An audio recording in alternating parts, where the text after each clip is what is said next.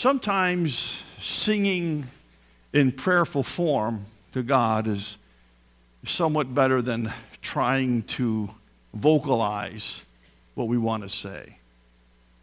In fact, the Apostle Paul, periodically, as he was writing, he made mention in the book of Romans chapter 10 that when we don't know what to pray, the Spirit makes groanings for us.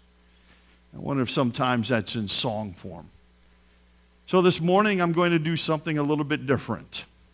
We're going to sing our prayer. No, you will find it in the hymn book, but you don't need to turn there because what we're going to sing is very familiar to you. If you're a bass, then you sing way down here. Tenors, you sing way up here. Altos and then sopranos. Fill in those parts together as we sing, won't you? When peace like a river attendeth my way, when sorrows like sea billows roll, whatever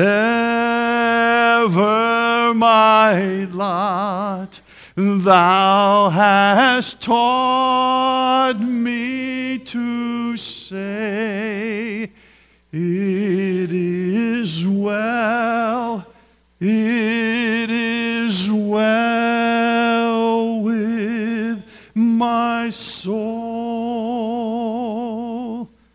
It is well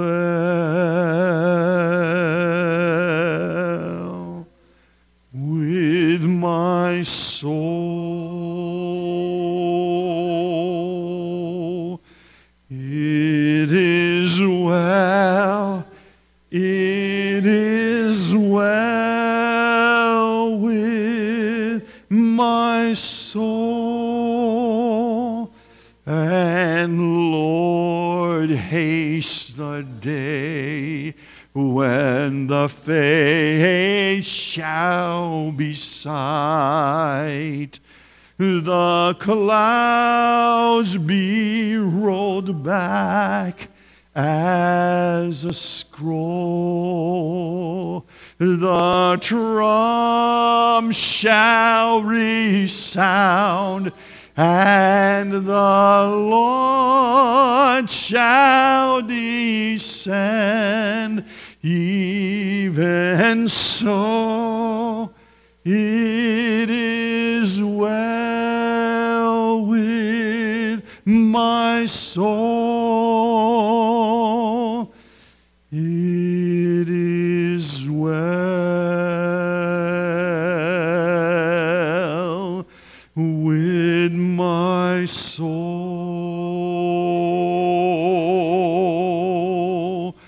It is well, it is well with my soul. One you might not be familiar with, but I've known this chorus for a long, long time. It goes something like this. If you know it, just chime right in. Lord, prepare me to be a sanctuary, pure and holy, tried and true, with thanksgiving. I'll be a living sanctuary for you. How many of you, that's the first time you've ever heard that? Wonderful. Now it's a brand new song. It will not leave your mind all week long. So we need to sing it again so to solidify it, okay? Lord, prepare me to be a sanctuary, pure and holy, tried and true, with thanksgiving, I'll be a living sanctuary for you. In life, there are things that should never be combined, like nitroglycerin and a paint shaker. It's going to turn out bad. I learned that lesson many years ago, prior to 1982, when my family and we headed off to Lancaster Bible College. Prior to that, I helped my father-in-law on the farm. He was a dairy farmer, and every morning and every evening, the machines had to be washed. He didn't have pipeline milking at that time. He had belly strap, D. Laval. All of you, amen. All of you farmers know what I'm talking about. The rest of you have no clue. I'll bring you up to speed later. But one morning, I'm in there after breakfast. We would rinse the machines and go eat breakfast, and then after breakfast, we come back out. And I went and I told Dad, I'll go in and I'll wash the machines. And then as I'm washing the milking machines, the bulk tank driver came. He used to come every other day, right around the same hour or such, and empty out the bulk tank. Well, when the bulk tank is empty, you have to wash that too. To wash the bulk tank, there's a certain solution that Dad had. It was in a powder form, and in that solution was some kind of Clorox, some kind of chlorine. It smelled really clean, really good stuff. And so I mixed up that batch, but then I looked underneath the shelf of the bulk tank, and there seemed to be just a little bit of fat that had been built up, some scale there. And so Dad had some stuff that would get rid of the scale. It was more of acidic form. So I had a great idea. Why don't I combine the two? You don't put acid with Clorox. It's not a good thing. I didn't learn that right away because as I mixed it up, it did smell a little bit different. But what happened as I put the pail in the bulk tank, because you have a big brush with a long handle, and you're scrubbing the tank. The tank was about, because the milk just got out of there, it was only about 40 degrees. And so what I created was a fog of hydrochloric acid. And I'm in the tank, and I'm breathing this stuff. As I'm scrubbing away, I'm saying to myself, why is my head hurting? And then it got to my lungs. I'm saying, why is my lungs hurt? Well, by God's grace, Dad came into the milk house. He opened the door, and he smelt it, and he let out a yell. And then he came and he grabbed me by my pant belt, and he pulled me out of the tank because I was going down. So you don't mix acid with chlorine. Not a good thing. Some things just don't naturally go together, and they should never be put together. The book of Ezra, chapter 4, deals with that particular issue. But it takes it a little bit deeper because Ezra chapter 4 deals with a theme of discouragement. Discouragement in the midst of doing what you feel God has called you to do. In Ezra chapter 4, the first 6 verses lay out for us a plan. A devious plan as it is, believe me, we'll get to it shortly. But in verse 7, all the way over to verse 23, 24, you should put that in parenthesis because that is a 15 years of discouragement that came upon the nation of Israel in the midst of building the temple for God. Are you there in Ezra chapter 4? I want to read for you the first 6 verses of this chapter to bring us up to speed. Now, when the adversaries of Judah and Benjamin heard that the descendants of the captivity were building the temple of the Lord God of Israel, they came to Zerubbabel and the heads of the fathers' houses and said to them, "Let us build with you, for we seek your God as you do, and we have sacrificed to him since the days of Esarhaddon, king of Assyria, who brought us here." Sounds pretty good so far. Sounds like a pretty good plan. But remember, certain things are not supposed to be combined. Let's go on. For it says in verse 3, "But Zerubbabel and Jeshua and the rest of the heads of the fathers' houses of Israel said to them, you may do nothing with us to build a house for our God. But we alone will build to the Lord God of Israel as King Cyrus, the king of Persia, has commanded us." Then the people of the land tried to discourage the people of Judah. They troubled them in building and hired counselors against them to frustrate their purpose all the days of Cyrus, king of Persia, even until the reign of Darius, king of Persia. Now turn over to verse 24.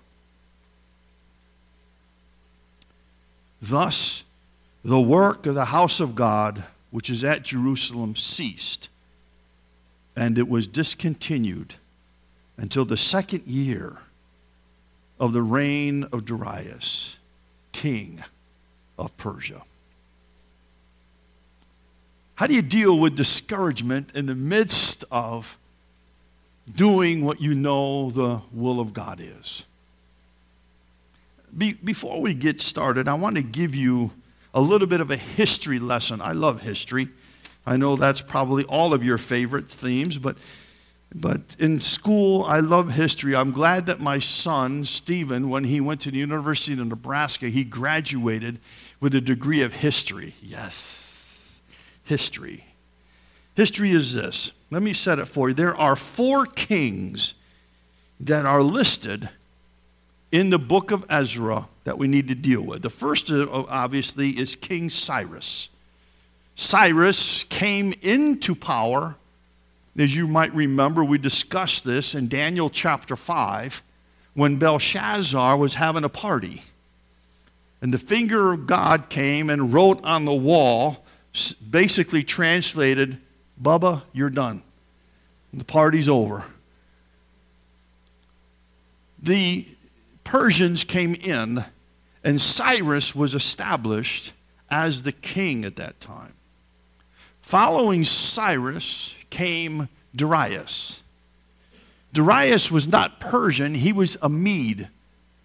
But the Medes and the Persians combined empire together. So there's Darius, the Mede.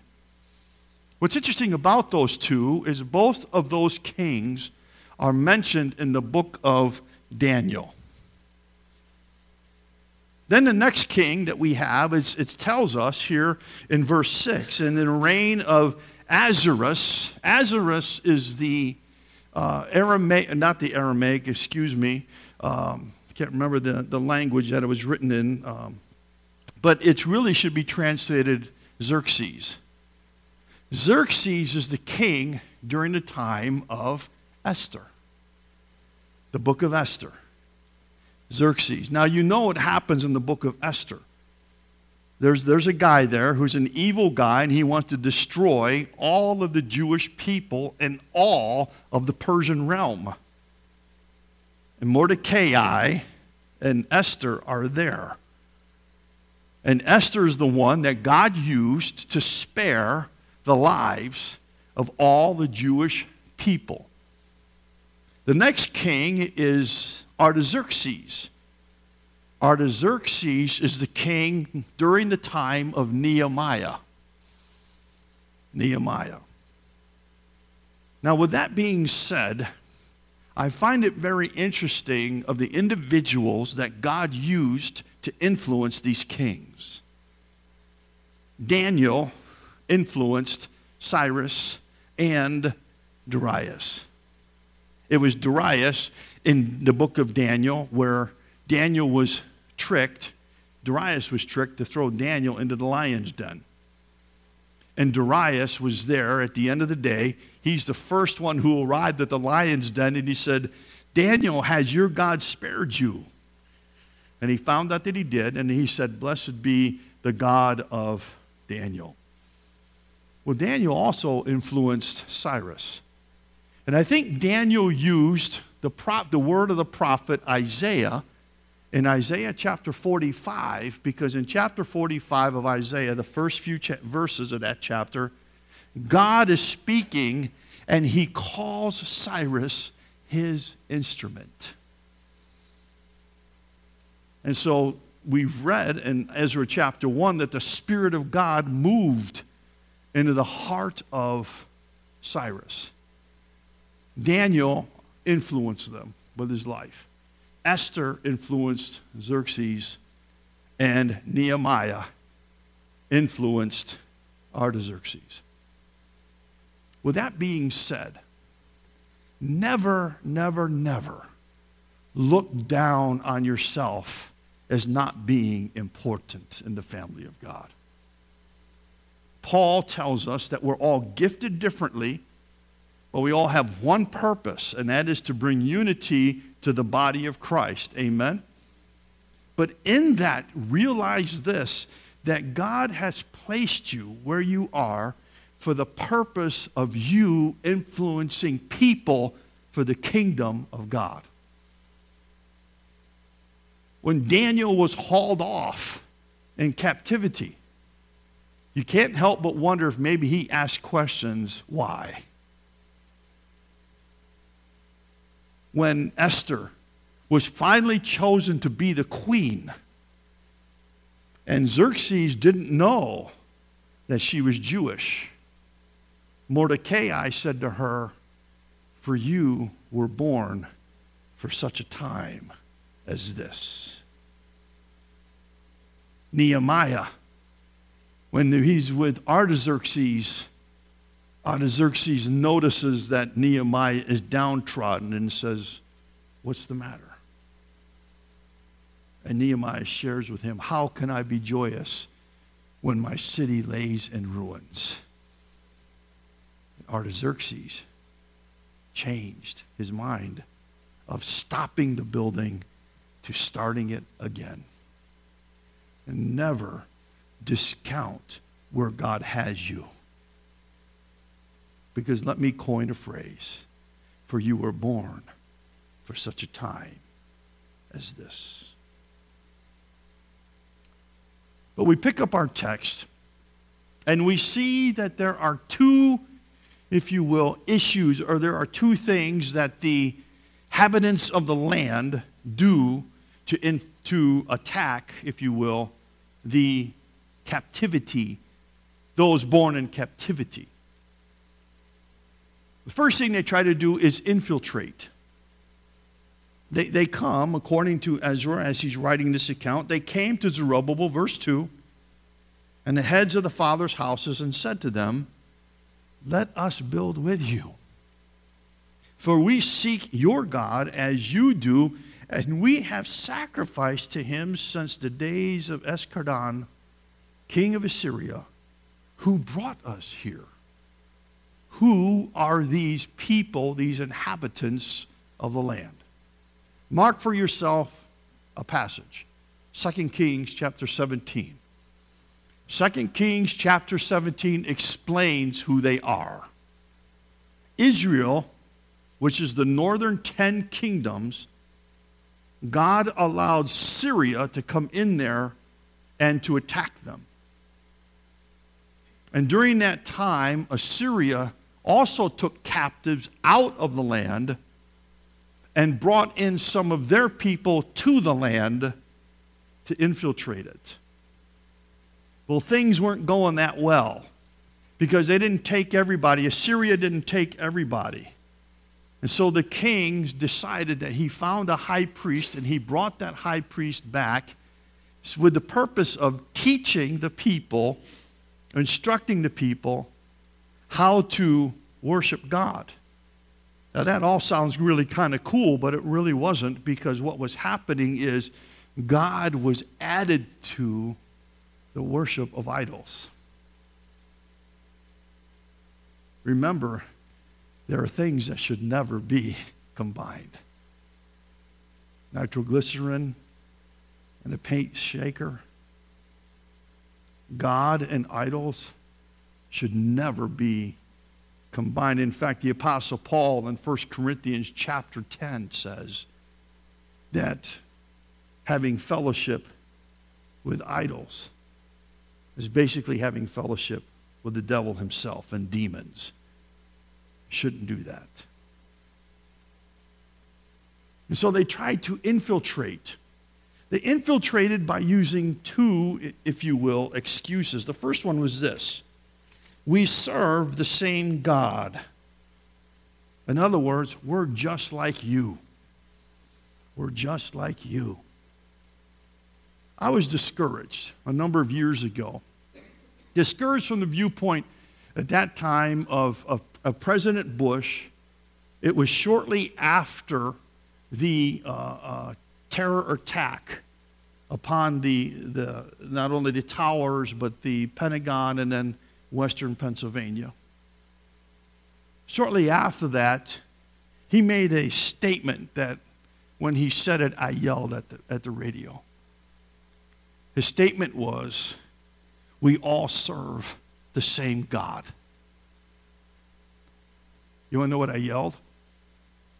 No, we don't. My God is not Hare Krishna. My God is not Buddha. My God is not Confucius. My God is described as Father, Son, Holy Spirit. In fact, when Jesus walked this earth, Paul said, in him dwells the fullness of the Godhead bodily. This is who God is. All those other gods are dead. Ours is alive. What they were saying is, we're just like you. We worship the same God. No, you don't. No, you don't. You cannot combine something with God and expect the blessing of God. Jesus said it well when he says you cannot serve two masters. It's God or mammon. You can't serve both. You'll love one and hate the other. So their first excuse is that, can't we just get along? We serve the same God. No, we don't. Second thing is they said is this: we seek your God just like you. No, you do not. No, you do not seek our God. You seek the God that you want him to be, added to your other idols. Well, as the story goes on, as the account is, Zerubbabel and Jeshua, let me paraphrase what they said. Ain't going to happen. You will not help us build this temple. The altar is already done. The foundation for the temple is finished in chapter 3. Both things happen in chapter 3. Now they were starting to set out to build the temple. And they said, you will not help us. This is our God who we're building to.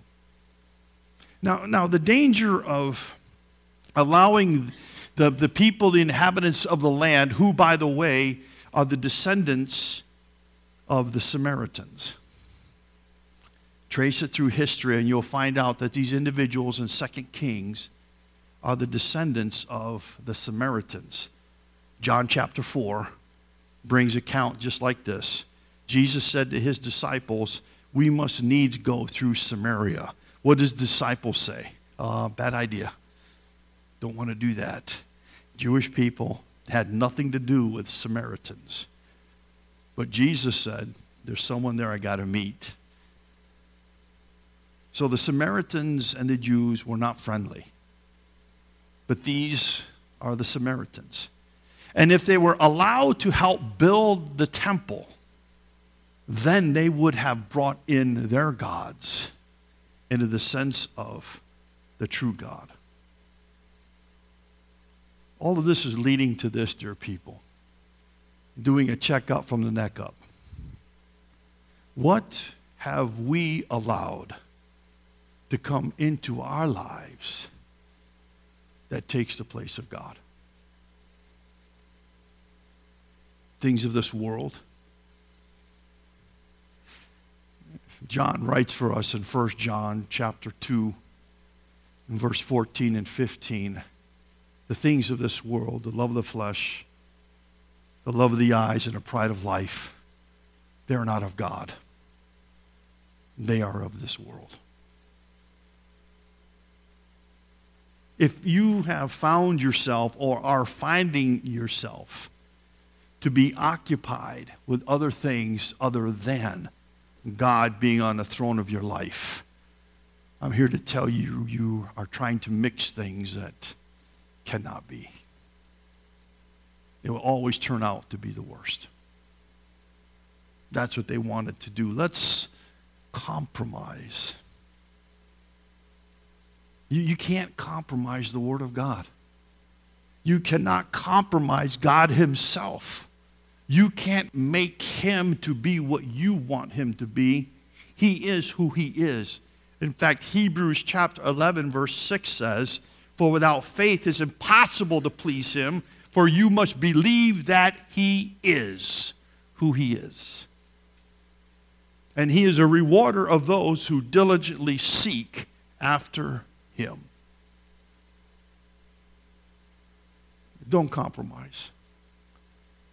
Don't allow this world system to come to you and say, let us help you. They can't. They can't do that. Now how, getting back to discouragement, because if you put brackets or parentheses beginning at verse 6, and you go all the way over to verse 23, the end of 23, that is a 15-year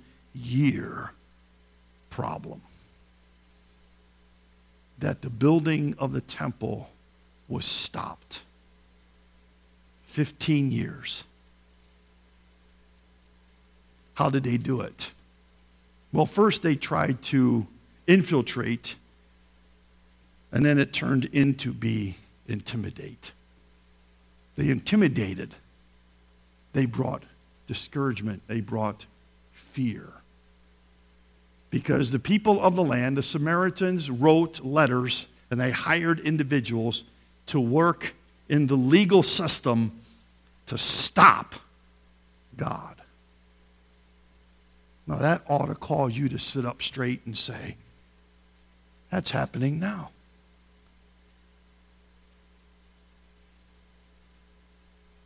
The legal system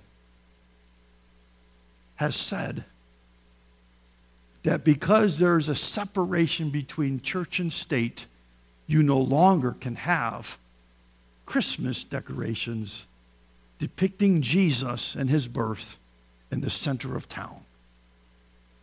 It's illegal.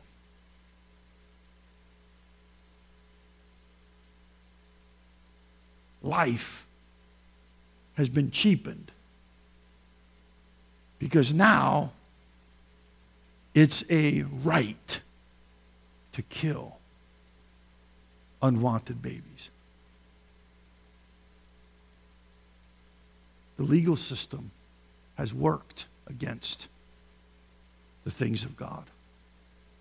And I'm here to tell you this morning, it's not going to stop. In fact, the Word of God tells us it's going to get worse. So how do we rise above from being discouraged? we could read what Moses said to Joshua, "Be not discouraged nor dismayed, for as God was with me, he will be with you." And that can make us all warm and fuzzy, but it still doesn't help us to understand how do we rise up above discouragement. There are three things in this text, I believe, that help us with that. Number one, the first thing that I believe God does is He gives us a spirit of discrimination. Now, that doesn't mean that we look down on certain kinds of people. No.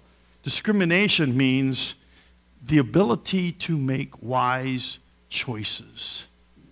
To make wise choices. I quoted it before, but the book of 1 John was written, its main purpose was written to encourage people in the midst of being discouraged. And in 1 John chapter 2, as we read before, as we said before, John writes, "The things of this world are not the things of God. The lust of the flesh, the lust of the eyes, and the pride of life are not of God. And they that practice them are not of God." So God has given us this spirit of discrimination. Zerubbabel and Jeshua were influenced by the Word of God to know full well that the people of the land were not interested in the same God that they were. They were able to make a wise choice by saying, "You will not help us build this temple." In the midst of discouragement, we find ourselves at times making bad choices because we're trying to get ourselves out of a dark situation. But if we use the Word of God as our guide, as we use the Word of God as it is intended, we will eventually be able to rise above being discouraged, knowing full well, dear people, that our God still is in control. And there's nothing that can happen. Nothing can deter His will. Nothing can shut it down. He will do as He says He will do. And even in the midst of our storms, God will carry us through. He's given us a spirit of discrimination. Secondly, He's given us a spirit of decision. What are we going to do? What are we going to do? Zerubbabel and Jeshua made a wise decision. But notice how their decision was made. It says that they flipped over a page. But Zerubbabel and Jeshua and the rest of the heads of the fathers' houses in Israel said to them, you may do nothing with us to build a house for our God, for we alone will build the house of our God of Israel, as King Cyrus, the king of Persia, has commanded. What they're literally saying is, if you've got a problem with what we're doing, take it up with the king. He gave us permission. You are nothing. Their decision was based totally upon knowing what God had said for them to do and how He worked things out. And they made the decision and threw it right back on the people, saying, if you don't like this, take it up with the king. The last thing is this. God has given us a spirit of discretion. A spirit of discretion. In 1 John chapter 4 and verse 1, John writes, test the spirits to see if they are of God. Test them. Well, how do you test the spirits? How do you test what's happening in our society? You test it by the standard of righteousness, and that is the Word of God. It is the Word of God. Unfortunately, the infiltration didn't work. So they tried intimidation. As they worked through the court system, Xerxes and Artaxerxes shut the building down. We'll get to that next week because those letters are very interesting. They're full of untruths, but they're very interesting.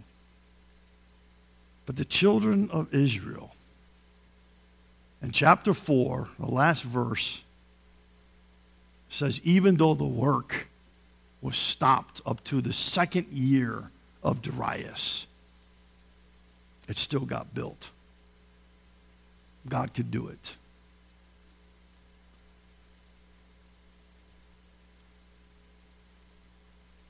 I find it interesting in our time, in our society here, as our president has stated, that he is going to establish the United States Embassy in Jerusalem. Of course, the whole world loved the idea. No. And by the way, that's not new. That's not new. The people of the land have no idea of the God of the kingdom. God will work it out. Jerusalem was the place that David ruled from. Solomon ruled from. It was the capital of the area known as Judah and Benjamin. It was the place where God met his people. And when the United States is deciding to put its embassy in Jerusalem, the rest of the world's not keen on that idea.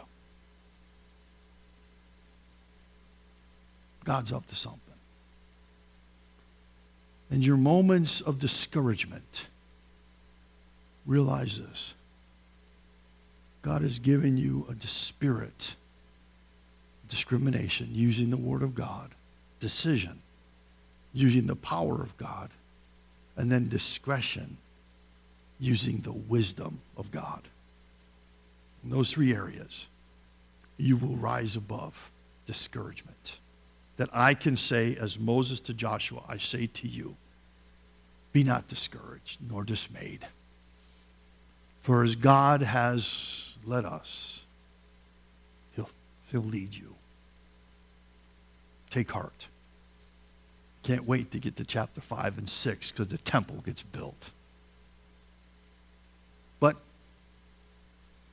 God is still on the throne, no matter what. Let's pray together. Father, thank you.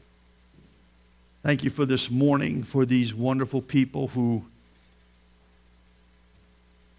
allow me the privilege to stand before them. I'm honored.